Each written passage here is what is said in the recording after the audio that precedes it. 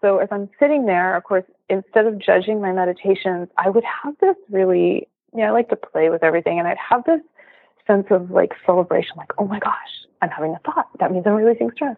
Okay, great. Come back to the mantra. And I'd have this excitement in me that said, I'm releasing stress in my body in a way that I'm not doing any other way, not through the physical asanas on the mat, not through the Ayurvedic nutrition, not through getting enough sleep at night or, having wonderful relationships. There's stress that's being released right now in meditation that I've never had before.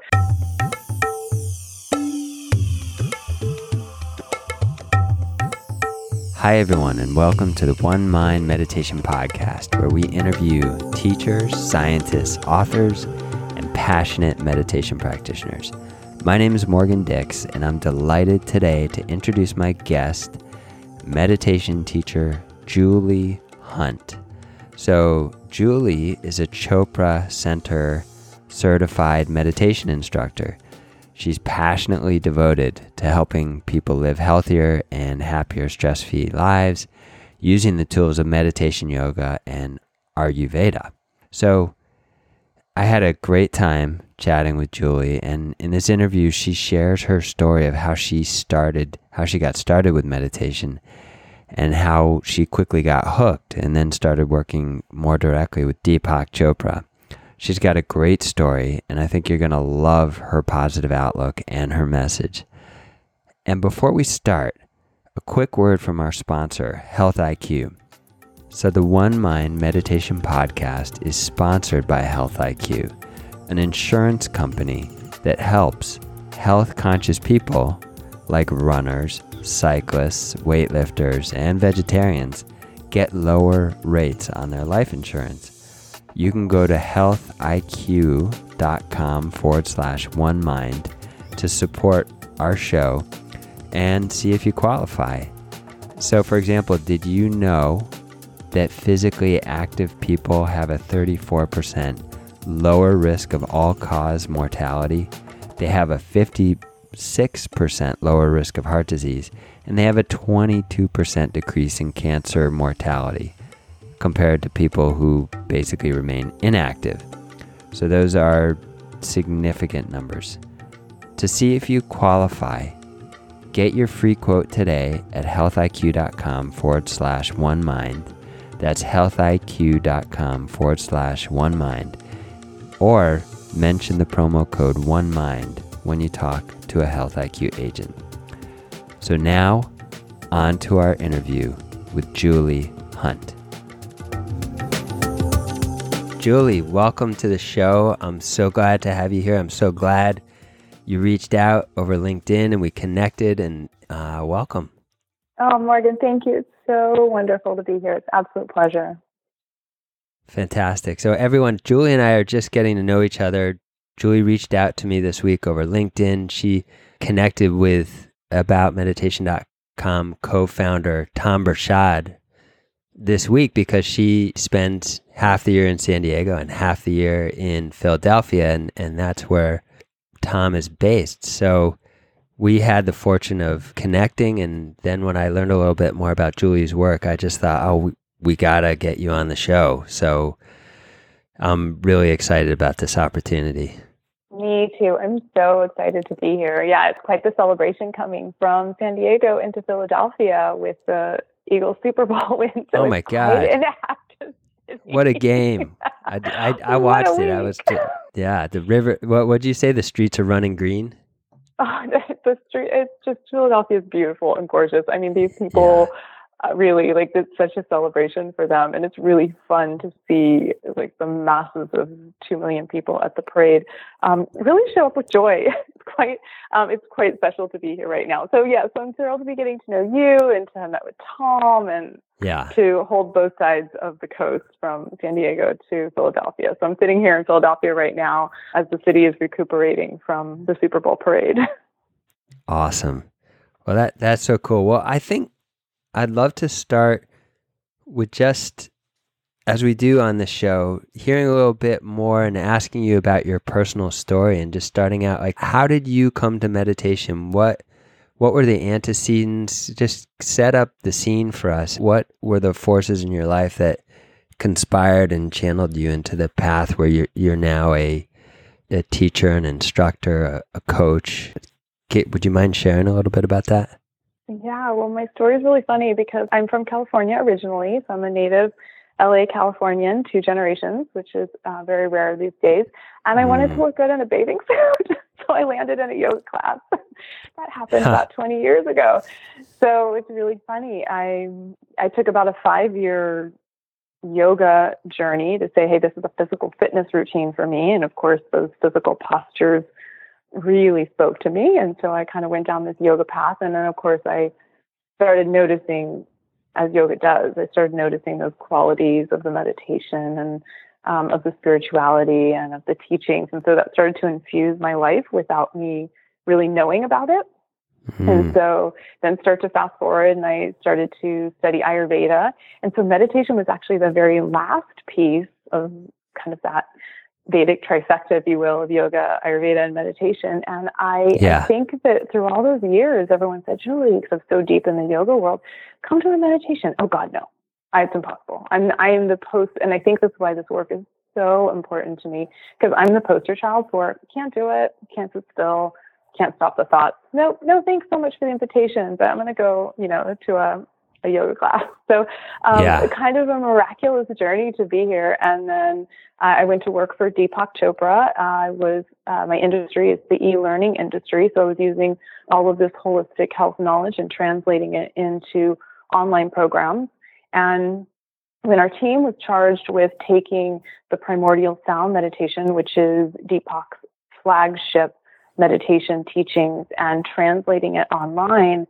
It was really important to him and to me to have the teachings be translated with the utmost integrity from their original teachings. So I asked one of the founding members of the Chopra Center, his dear friend, Roger Gabriel, to mentor me so I could understand the teachings. And I went through the process of becoming a meditation teacher, more so just for this project, which is to make sure that it was presented as he intended for, generations and generations of people to learn primordial sound meditation, which is for people who don't know, it is a mantra-based silent meditation, a transcendent style. So, and then I went through the teacher training. Quick question, is that, so that's in the style of Maharishi, which was also Deepak's kind of original, or one of his original influences. Is that where this meditation comes from, or at least is fundamentally inspired by it? Exactly. Mm-hmm. Yeah. So it comes from the same tradition. Yeah. Got it. Okay. And there's a few intricacies that are different, but really they're both kind of sisters, if you will. Yes. Yeah. Yeah. So I went through the Chopra Center certification training to become a meditation teacher, to learn all of this knowledge and to bring it into the online learning course. And I stepped away from the teacher training and never wanted to do anything else but teach meditation. I mean, really, it shocked me. So now as new teachers come into the Chopra Center, I'll speak with them and, ask them why they want to be teachers. And a lot of them are, there for the content and information. And I warn them and say, be careful, you just might be the teacher that you never knew when you step out of here. So that's my journey. It's really kind of unexpected, if you will. Yeah. So you came into the Chopra Center organization, and you came in through the yoga channel, as it were, you came in through the e-learning channel, but you were obviously kind of already compelled by that whole world through the yoga influence. So yeah, you said part of your motivation for learning meditation was so that you could appropriately translate it into the e-learning context, which makes a lot of sense to me. Was there anything else for you personally involved in wanting to learn meditation, or when you stepped away from it, wanting to actually transition into becoming a teacher and doing that more actively? What was the impact on you personally of, besides just being inspired, of learning this practice? Yeah, great question. So I learned this style of meditation in a program that's called Seduction of Spirit at the Chopra Center. So I went through as an attendee. It's a 6-day advanced meditation retreat. Typically, people should have a basis of a meditation practice. And I think because of so many years of yoga, that meditation has been established in my genes, if you will, in my cells. They know it, but I never sat with a silent practice. I'd done some chanting and some things like that, but I didn't have a meditation practice that I could call my own. So I was learning this style of meditation, and it was a 6-day retreat, and there's about, I'd say about 2.5 to 3 hours of meditation a day, which is a lot for someone that's fairly new to sitting still in meditation. And I was going through an interesting time of my life. I moved to California from Philadelphia. So my world in Philadelphia, I was still trying to manage it, and I wasn't managing it very well from afar. Things were kind of falling apart, and there were some holes, and there was some very big financial stresses that I felt like I had no control over, and I was trying to get the support I needed from people there and hire people, but I wasn't holding it together very well. And Got it. I knew the universe wasn't going to let me fail. Like, I knew that this wasn't going to send me to, financial nothingness or, so I knew this in my soul, but it was very, very, very stressful. So as I'm going through this retreat, I'm going through these things, and I'm, every day trying to take actions to make sure I'm just doing whatever I can to hold that together. And what I noticed every single day, I had the faith that I won't be financially destitute. I am going to land on my feet. But every day that I left meditation, I could feel, if I ranked on a scale of 1 to 10, the anxiety and stress melting. Like, every day I could feel my shoulders physically dropping. Like, it was really profound. Yeah. I mean, it's like every day, like meditation saying, like, I've got this for you, and taking a piece of it and taking it off. And so I always had that faith, as I typically do, like, it's going to be fine. But before I started meditating, even in 6 or 7 days, I didn't know how to manage the heaviness or the pressure of it. I just had to walk in faith. And somehow meditation, and I think on just such a huge level, I mean, like, every day, 2 points of that weight would just be lifted off me. So as I went through that, I feel so lucky. Now looking back, I think we have this, gratitude for all these things that happen in our life. If I hadn't been going through that, I don't think I would have seen the immediate, profound impact that meditation makes on my life. And I think the other reason that this work is so important to me is that it has impacted my life so greatly and so obviously. I'm like one of those people. So greatly and so what? Obviously. Like, obviously, the benefits in my life, they're very subtle. A lot of the benefits of meditation tend to be very subtle, which I think may be part of the reason some people start but don't necessarily stick with it, or anything you start. But in my life, it's like, oh, here are the benefits. We could talk about those all day long because it's changed my life like this, and like this, and like this. So I think of course, the curiosity, and I always wanted to bring it into my life. I think noticing that I was able to show up in the world in a clearer, more present, less stressful, really anxiety. It just started taking away all that anxiety. That was miraculous. I've never experienced anything like it.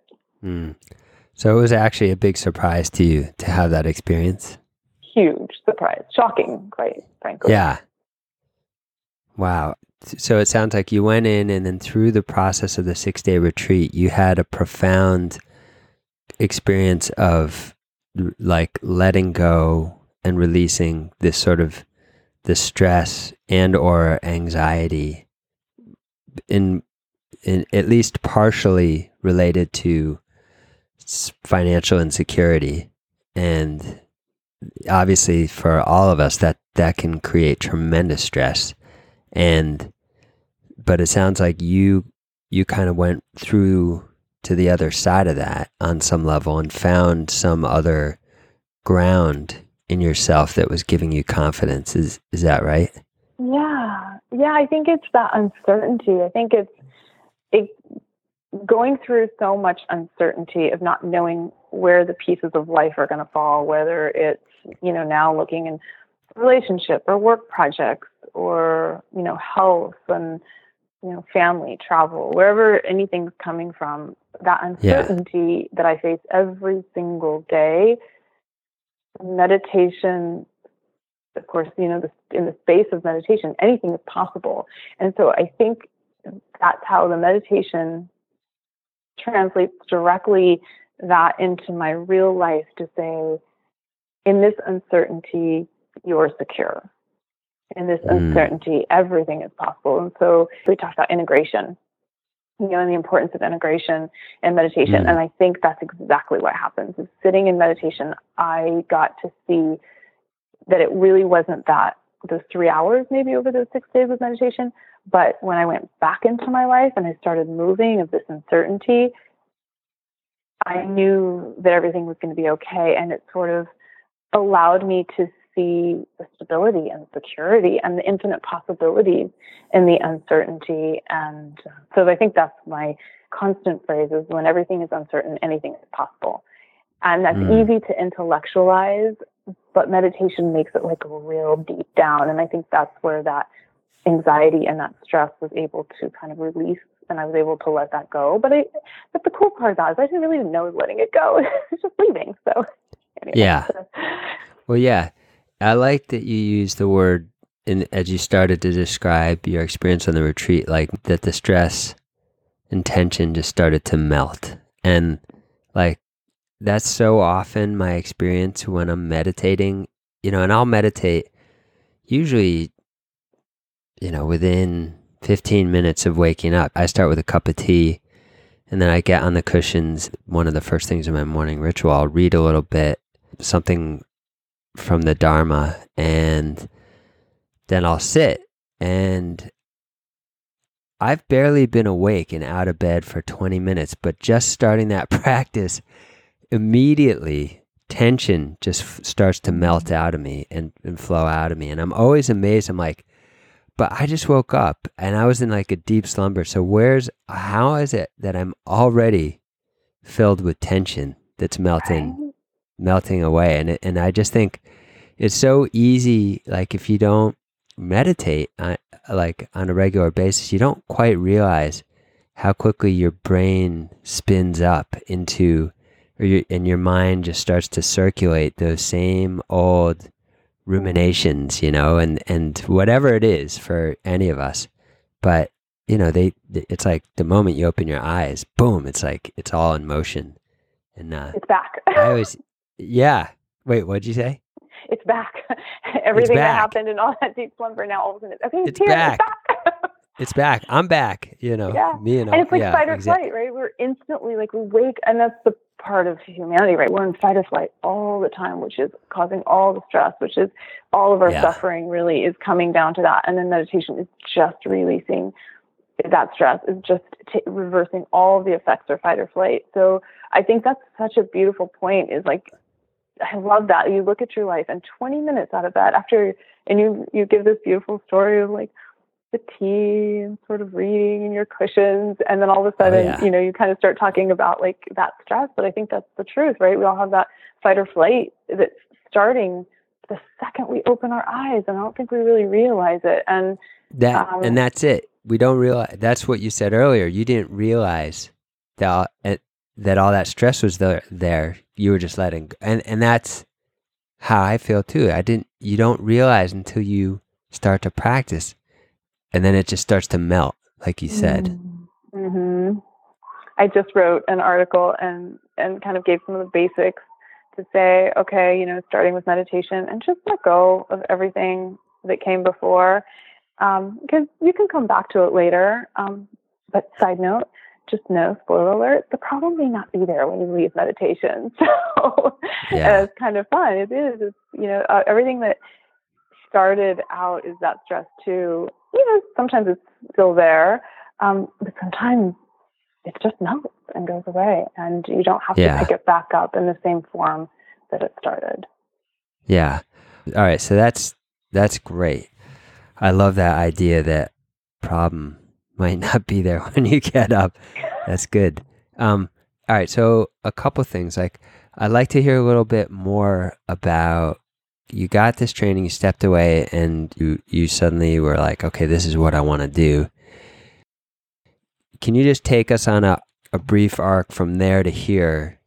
How has your engagement, would you say, with your practice and as an instructor evolved since you left that teacher training, whenever it was? And what are you doing now? Like, what does it look like? How is your teaching manifesting? Like, that's my first question. Then I'd love after that to explore a little bit more about the practice of primordial meditation itself, and also some of your experience with Deepak Chopra. So would you mind just taking us on that journey a little bit? Did you know that research has shown that meditating daily can lower blood pressure, decrease cortisol levels, and reduce the risk of death from heart disease? The One Mind Meditation Podcast is sponsored by Health IQ, an insurance company that helps health-conscious people like runners, cyclists, weightlifters, and vegetarians get lower rates on their life insurance. And you can go to healthiq.com/onemind to support the show and see if you qualify. But here's the cool thing. Health IQ uses science and data to secure lower rates on life insurance for health-conscious people, including runners, cyclists, strength trainers, vegans, and more. So probably you, I'm guessing. So check it out. To see if you qualify, get your free quote today at healthiq.com/onemind, or mention the promo code ONEMIND when you talk to a Health IQ agent. Also, I will link up the Health IQ hot link in our show notes for this episode. So check it out. Now back to our show. Can you just take us on a brief arc from there to here? How has your engagement, would you say, with your practice and as an instructor evolved since you left that teacher training, whenever it was? And what are you doing now? Like, what does it look like? How is your teaching manifesting? Like, that's my first question. Then I'd love after that to explore a little bit more about the practice of primordial meditation itself, and also some of your experience with Deepak Chopra. So would you mind just taking us on that journey a little bit? Yeah, so there's a little bit of a gap between that retreat, which was really the first time I really learned to meditate, and then moving deeper into sort of becoming a certified meditation instructor. Can I fill in that little gap there? Yeah. So great. So I think that what happened in those 6 days was this profound, realization that stress was being released, right? That the anxiety was letting go, and this uncertainty where the stress was very high. Like, there was something that happened that made me stick with it, and kind of still a poster child of, I couldn't meditate. It's not possible for me. And at some point over that retreat, I grabbed onto that and said, okay, this thought that I'm having in meditation is a sign that stress is being released. So every day, now I had the benefit of really kind of having to meditate for my job, right? So that's very cool. Like, I'm going to do a better job in my physical job in the world if I learn how to meditate and I go through the challenges that a new meditator, it was such a privilege to be a new meditator in translating this work. Like, I'm so privileged for that, because I knew everything that the learner and the participant was going to experience going through this course. So that is just a very cool gift that, I was given. Maybe that's why it took me so long to come to meditation. But I really grabbed onto that. So as I'm sitting there, of course, instead of judging my meditations, I would have this really, I like to play with everything. And I'd have this sense of like celebration, like, oh my gosh, I'm having a thought. That means I'm releasing stress. Okay, great. Come back to the mantra. And I'd have this excitement in me that said, I'm releasing stress in my body in a way that I'm not doing any other way, not through the physical asanas on the mat, not through the Ayurvedic nutrition, not through getting enough sleep at night, or, having wonderful relationships. There's stress that's being released right now in meditation that I've never had before. And that's really what got me to continue a personal practice is for me to say, I'm okay. Like this thought doesn't have to leave. It's a sign of stress. And then just gently kind of come back to the mantra, which will kind of, as you mentioned, kind of asking more about the primordial sound meditation, which I can do in the end. Those next couple of months were very profound for me in establishing a meditation practice that became really kind and compassionate and nice to me, that I didn't feel like I was fighting time spent in silence anymore. It became a celebration. And I think now that leads me kind of to your question of how's my practice involved and how I kind of, move through that.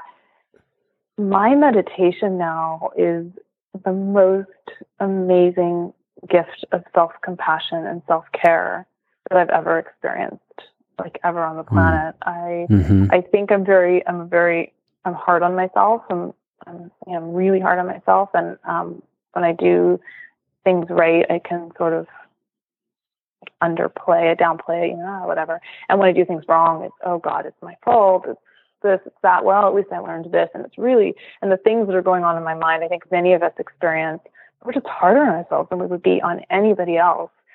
And somehow in meditation, I gave myself full permission. There's no judgment. There's no time to be mean or mad or hard on yourself. It's simply a time to think a thought, celebrate that I'm releasing stress, and then come back to the source of the meditation. And so now it's become this incredible space of self-compassion. The only time in my life that I spend, twice a day, I sit in meditation, and I'm so loving to myself. And I've seen this self-compassion, and it's the only way I know to. A lot of self-care and self-compassion conversations are going on, around a lot of the people that I'm working with, and students and my friends. And that's really how it's just become this huge gift for me. So I think in the evolution of my practice, it started maybe as a stress release, and now it's this like space of like, oh yeah, I really do love me. And then that translates out into the world of this profound love for others that I've never experienced before. So that's a long answer. Yeah, no, it's great. I'd love to, for my own benefit and everyone's benefit, just put it under the microscope a little and ask a little bit more about, like, you mentioned how there was this key insight from which a lot of what you just described seemed to kind of flow out of, which was that the way you started by quoting Deepak, that when thoughts arise, it's stress being released.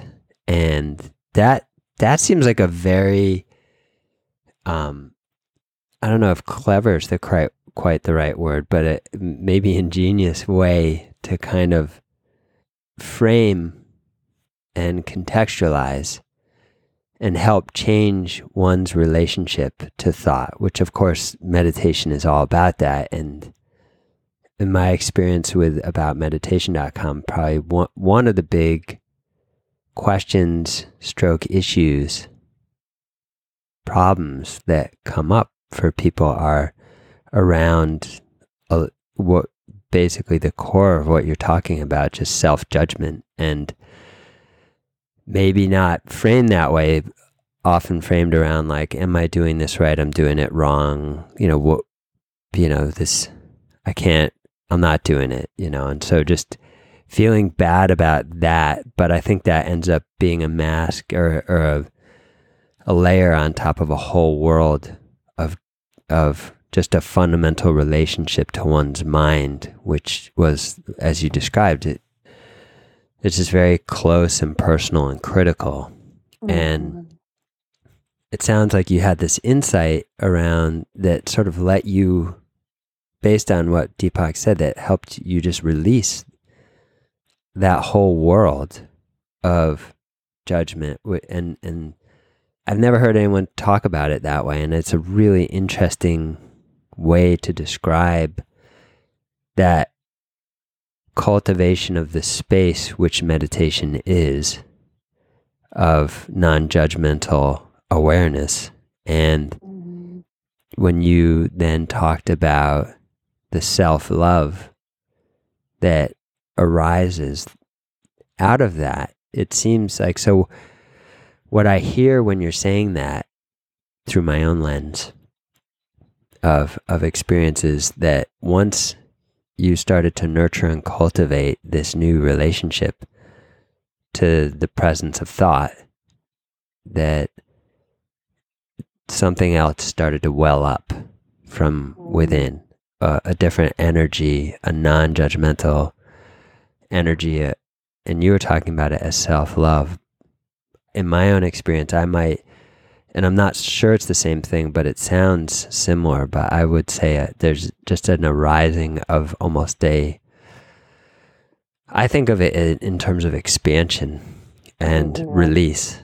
I just feel there's often a kind of energy that rises, and there's just this sense of expansion, and that's often, I mean, it feels beautiful, wonderful, and it seems really to be without limit in a lot of ways. But I'd love to hear like a little more about when you talk about self-love and self-compassion in that space of meditation. Can you be even more specific for us and just say a little bit more about that? What do you mean? Is it similar to what I'm describing, or? Exactly. Yeah, I love the word expansion. I hadn't really thought of it in terms of expansion. Yeah. I love that because I think in my life, especially, being on a spiritual journey, and again, at first, the meditation is more of like, many people start for the form of stress release. I want to get rid of the stress. I want to think more clearly. I want to sleep better. And then it progresses down this, journey into, who am I? How am I interconnected? Am I separate? And I think the thoughts are so constricting and so confining in our lives that that's exactly what's happening. Is the time for meditation is exactly the expansion. And I think for me, if I hadn't had that moment of aha to say, oh, this thought, which is constricting, right? It's limiting who I am. Yeah. This thought is stress. It's stress leaving my body. It's a channel that's clearing. It's never going to be there again. It can't have another piece of stress accumulate on top of it. It left. It released with that thought. So now that I see this, okay, great. Now I can sit here for 30 minutes and I'm going to be okay. Yeah. And I know I'm doing it right. And so I think then the self-compassion came to say, oh my gosh, Julie, you were thinking 20 minutes during that meditation. Are you serious? Like, why are you doing this? What is going on? Like, that's not effective. But the compassion came in when I saw that if that thought was truly stress release, which I believe it is, and which I know it is, and I believed at the time without really knowing why, if it is, then I can sit here and I don't have to have, as you said, that self-judgment. It gave me like the patience, I guess, to sit there, but it gave me permission of self-compassion, permission of expansion to say, you're good here. You're doing something really good and you don't quite understand what it is yet, but it's good. And then of course, as the practice, continues. Yes. And then, like you said, that arising expansion, right? And so, yes. Yeah. So I think we're kind of saying exactly the same thing, but that's, yeah, it was very cool. If I could give one piece of advice to anybody in meditation about their thoughts, it's really celebrate them. Get really excited that you took enough care for yourself and you loved yourself enough to sit in meditation. So you sat down and you took the time and you said, I'm going to spend this much time meditating. You really, whatever time you set for yourself, you stick to that time. I always recommend people not, get up from meditation before the time they set. So you really get done this loving self-care thing. Okay, great. You sat down and now you're perfect in meditation. That thought released stress. And that's the thing that I want them to understand. That thought is stress released. It's to be celebrated. You did something really incredibly self-caring for yourself. And so as a result of that, the self-compassion that I talk about, I was allowed to say, oh, you're not wrong, you're not bad, it's not impossible. I was receiving 100% of the benefits of meditation. So for someone who has thoughts in meditation, I guess I really want them to know those thoughts are stress release and you're receiving 100% of the benefits. And then the practice from there gets to just expand and grow and flourish in crazy, beautiful ways that you talk about and you share on aboutmeditation.com. So. Wow, that's awesome. All right. So tell us a little bit then about what is the practice that you're doing, the primordial sound meditation, number one. And then number two, I think you were just starting to disclose some of the maybe key insights and instruction you share with your own clients. But I'd love also then to hear how you share this with people. What does your work look like? Who are you teaching? Yeah. So the origins of primordial sound meditation we talked about come from the Vedic tradition, and Deepak revitalized this. It's a transcendent style of meditation, so it's done in silence, and it's basically a turning of all the senses inward. So ideally, the eyes are closed, the body's really, really comfortable sitting up rather than lying down. And, if anyone asks me questions about primordial sound meditation, or am I doing it right, am I doing it wrong, I try to teach them to answer their own questions and say, are you turning the senses inward? I'll say, well, Julie, I want to listen to music. Well, you can do that, but the music is going to take your senses outward. So the silence is going to bring you inward. So it's a silent mantra-based meditation. And the mantra part of primordial sound meditation is really, really beautiful, because the primordial sound mantra is a unique mantra that's based in Jyotish astrology. It's the lunar astrology, and it's based on the vibration that the universe was making at the time you were born. So the students that I teach primordial sound meditation, they give me their date, time of birth, location of birth, and then we use a calculation to calculate the sound that the universe is making at that very moment in time that they came from sort of the unmanifest or the womb out into this physical manifest space. So that sound and that mantra has no meaning. So rather than staying at the level of thought again, which is kind of keeping you, holding you at some like a mental level,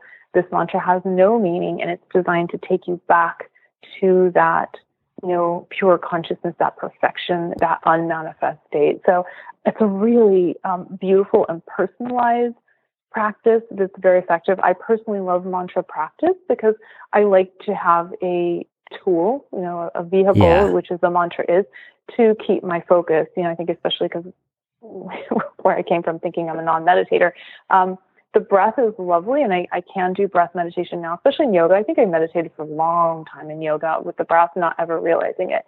But to sit in silence, all mantra-based meditations, I like them because they give me a vehicle, and primordial sound is especially near and dear to my heart because the fact that it has no meaning allows me to access that silence without any attachment to meaning in a more fluid and I think much quicker way than a mantra that's going to keep us at a thinking level where it has like sort of a meaning, even if it's kind of I love the Sanskrit vibrations, even if it doesn't have an exact English translation, then it has a essence that it's cultivating or, going to enrich your life with. So that's the practice of primordial sound meditation, which is my favorite to teach. It's very much my passion.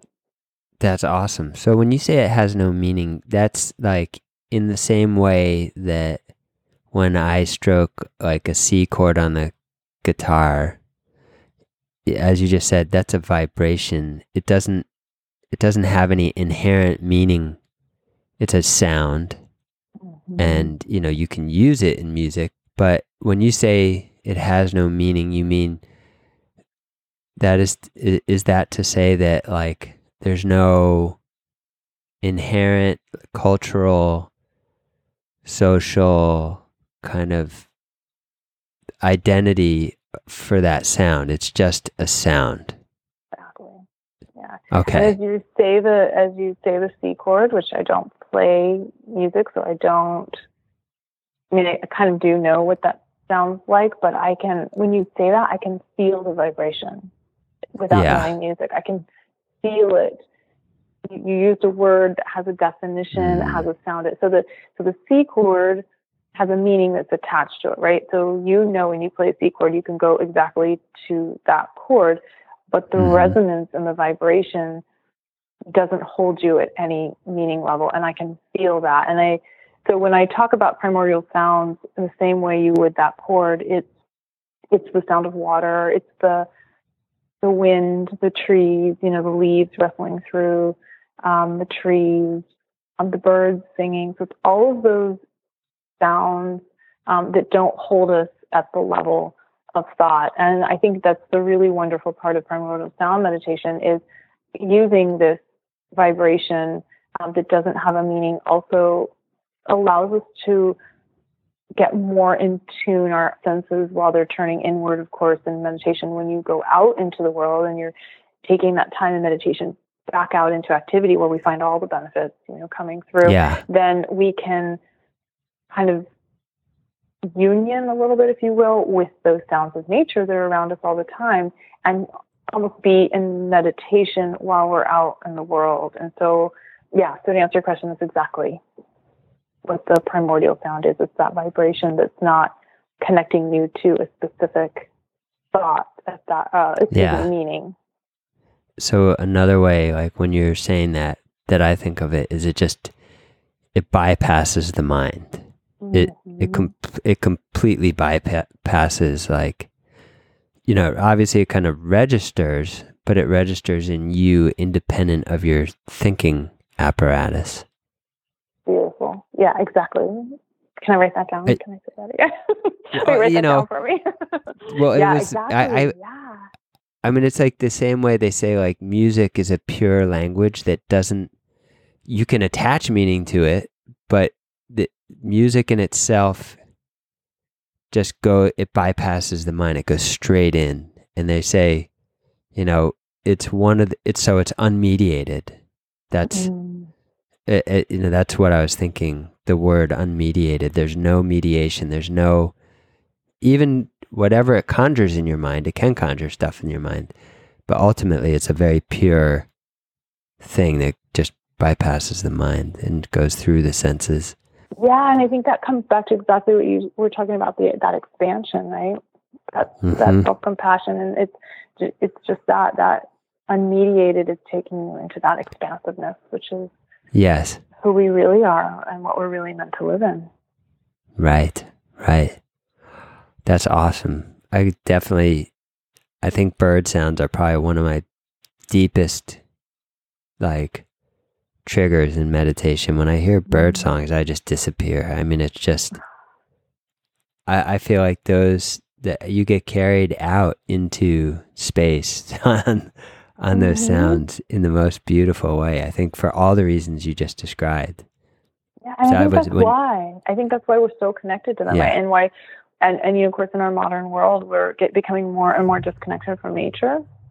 And I think that's also why it's so important to reconnect with nature and reconnect with those sounds. Is because we don't have to sit in meditation if we sort of had that experience of sitting in nature and being with it and being in the present moment. Really. So love that. That's cool. All right. Well, so we're kind of getting towards the end of the interview, but can you start to share a little bit then, like this final part about your work now? Obviously you have your website, alittlemeditation.com, which I love that name. It's a great name. And I know it's the name of your website and the URL, but is it the name of your business too? It is. Yeah. And for me, a little meditation means everything. Little meditation changes you, it changes the world, it changes everything. At the same time, a little meditation is better than none. I want people to know that you don't have to spend 30 minutes a day, twice a day in meditation if you're not there yet. 2 minutes of meditation is immediately changing the physiology in the body. So I really always encourage people to meditate twice a day and doing whatever they can. And if it's 2 minutes, they're creating a habit, and then they're also changing the physiology in their body and receiving the benefits of meditation. So a little meditation kind of goes down this great journey of life. A little meditation is luxurious and fabulous and changes everything. So what is it you're doing through a little meditation? What is the work you're doing? So a little meditation, I specialize in teaching mantra-based meditation, but I really come at a little meditation to people who have said to themselves, I want to meditate. I think I should meditate. It would probably be good for me. I've heard about meditation. I don't really know what it is.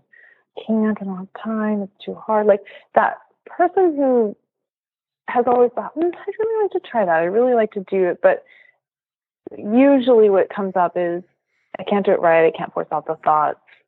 I can't do it for whatever reason. And I think that is the mission of a little meditation, is to touch every single person who has ever thought, I wanted to meditate,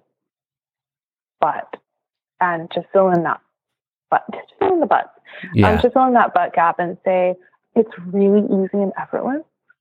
It's as easy as noticing the thoughts and being kind and kindly coming back to the source of the meditation, whether it's a mantra, whether it's the breath, whether it's the birds, whether it's the sea chord, whatever the source of the meditation is. So I really want people to know it's easy and it's effortless. I want them to know that they don't have to start with 30 minutes twice a day. I never would have done it if someone had told me that as a non-meditator. I'm still shocked that people who knew me before I meditated, I think people are still shocked that I can find that time in my day. And I think a lot of us, we're so busy that it seems impossible to find the time, even 2 minutes sometimes. But then again, I could go into the benefits of how productive my life is and how much more time I feel like I have and how much more effective I'm getting things done and the clarity and creativity. And then the benefits, of course, I want someone to really understand who thinks like, I should probably meditate. I want them to really know what the true benefits of meditation are and how it's really, truly changing their life. The science is reporting the changes in our cellular makeup and what's happening in the body. And I have the privilege to work with an epigeneticist, Kulvinder Kaur, and Dr. Kaur and I are working together to also show these benefits, so someone can physically see this changed in my gene expression. So the work of a little meditation is really, if you've ever wanted to meditate, I know you can do it. It's really easy. We'll just take a couple minutes. This podcast has taught you everything you need to know about meditation. To put in the time, a little is better than nothing. Be really easy and effortless. Notice and be kind, and your life will transform. And you mentioned habits before. How do you help people establish meditation as a habit? Because that's definitely a big theme for me personally. We're going to be launching a course on how to create a meditation habit later this year. And so I'm super excited about that. I mean, it's like a wonderful time to be talking about it. There are all these studies on brain science. Neuroimaging is like evolved so much. We can actually see and break down the science of habits, which thankfully researchers have really made great progress on that. But I'm curious to know a little bit more about, because you obviously value that too, and you understand how important it is if you're going to start meditating to make it an actual habit. Can you just speak to that a little bit? How do you help people build their meditation habit? Yeah, so I do recommend meditating twice a day. I think most people are pretty comfortable with the morning meditation who really want to try it. And I will say, start with the smallest time you have available. If it's 2 minutes, great. If it's 5 minutes, great. Now, if you want to go over, that's what I hope for, right? And that's where we're going, is kind of extending that. But everything in meditation should be easy and effortless. I really believe that. There shouldn't be forcing, because it's the opposite of where we're going with meditation. So coming with the 2 minutes of thinking, I get to enjoy the luxuriousness of self-care right now for this period of time. And so setting up a morning meditation is usually easier for most people, and I will just ask them to set whatever time that they can and stick with it. And if you can over time, ideally we're growing to 30 minutes. I don't think there's a reason to do more than 30 minutes in one sitting. I'd much rather have someone kind of bookend their day, and then if they want to do longer in the morning, even carve in time in the afternoon. So usually people are really good about the morning meditation. It's the afternoon that tends to be a little more difficult. I've found in my life, I'm always surprised when it's 8 o'clock at night. I'm like, I forgot to meditate. How's that possible? I forgot. I get being busy, but I never get forgetting, So I think the afternoon meditation is a little bit harder. And that's the most important 2-minute meditation. I really, really urge people, especially for people that are starting to set up the morning, just take 2 minutes in the afternoon and try to get it around something that's going on in your life, rather than saying, I typically meditate in the afternoon about 4 o'clock in the afternoon. But if something's going on at 4 o'clock and that passes, for someone that doesn't have their meditation practice really established, that's going to go by and it's not going to come back until the next day. So if there's something that happens where, just before you walk in the door, or just after you wrap up a work day, maybe it's just before dinner, maybe it's sitting down to the table and, closing your eyes just before you eat, or just taking 2 minutes.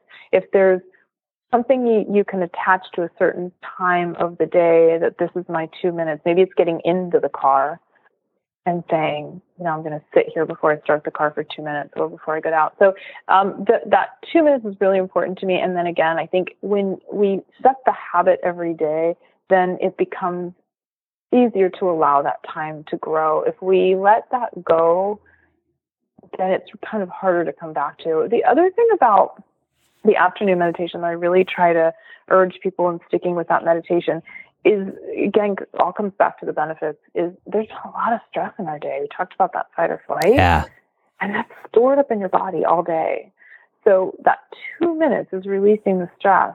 That maybe when you decide waking up in the morning for your meditation, and in that 20 minutes that you already kind of feel, that stuff coming up, those thoughts, and, anything of the day that's already coming up, that stress released at the end of the day is going to take you into the next morning. And the biggest thing is it's cumulative. So the afternoon meditation is not kind of the same as the morning meditation. It is absolutely cumulative. So I know that the afternoon meditation is one of the harder ones to create the habit, but those are some of the encouragement that I give. So if someone's meditating twice a day, 4 minutes a day, I'm thrilled. My work has been done in the world. Yeah, that's great. And I want to just pick up on that cumulative point that you're making, because it's a huge point. It's a whole nother conversation, but right. And I want to just underscore that for everyone. There's no doubt in my experience, it's like we had a baby 2 years ago, and one of the things they would always say, sleep begets sleep. And so, we'd always try and get our baby to sleep more and more and more. And the more she slept, the more she slept, and the more she wanted to sleep.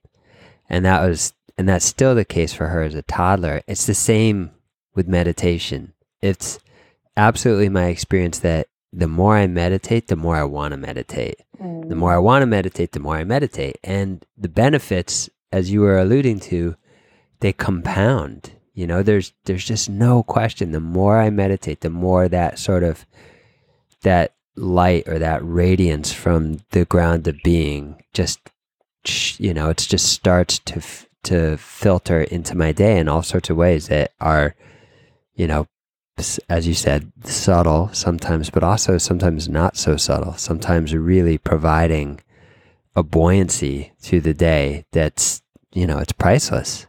Mm-hmm. I love the passion in your voice. You're like I am. I'm like, it's just it's so expansive. It's so great. It kind of emanates from you. That's amazing. Yeah. Yeah, that might be the coffee too, but definitely, Coffee's good too. Yeah, there's a real passion for that. I am passionate about it, and yeah, clearly. Yeah, I can feel that. I just love I love the people that when you say like, well, what are the benefits of meditation? And I think we can all say what it's done in our life. And it's kind of like that C chord that you said. As soon as you said C chord, I could feel that vibration. And I think that when you start talking about, wanting to meditate, and like the more you meditate, the more you want to meditate, and the more you meditate, the more benefits come in your life. You're like I just kind of want to get on that train. So thanks for sharing that. It's really beautiful. Sure. We're definitely we're on this meditation train together. spirits. Yeah.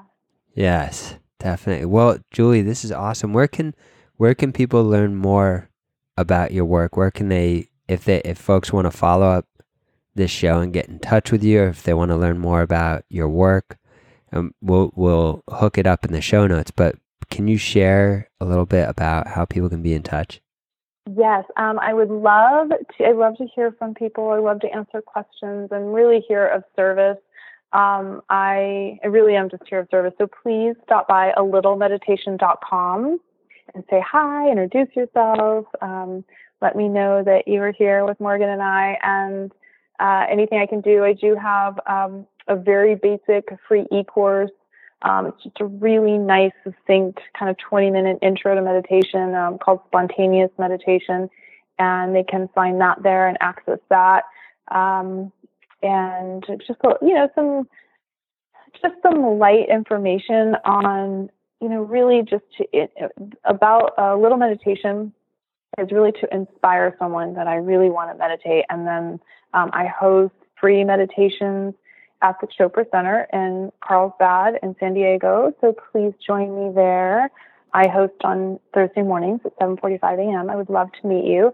And then I'm doing workshops both on the East Coast here in Philadelphia and San Diego, and then traveling around a bit. So there's lots of different ways to find me. And you can always email me at julie@alittlemeditation.com if you don't find your way to the website.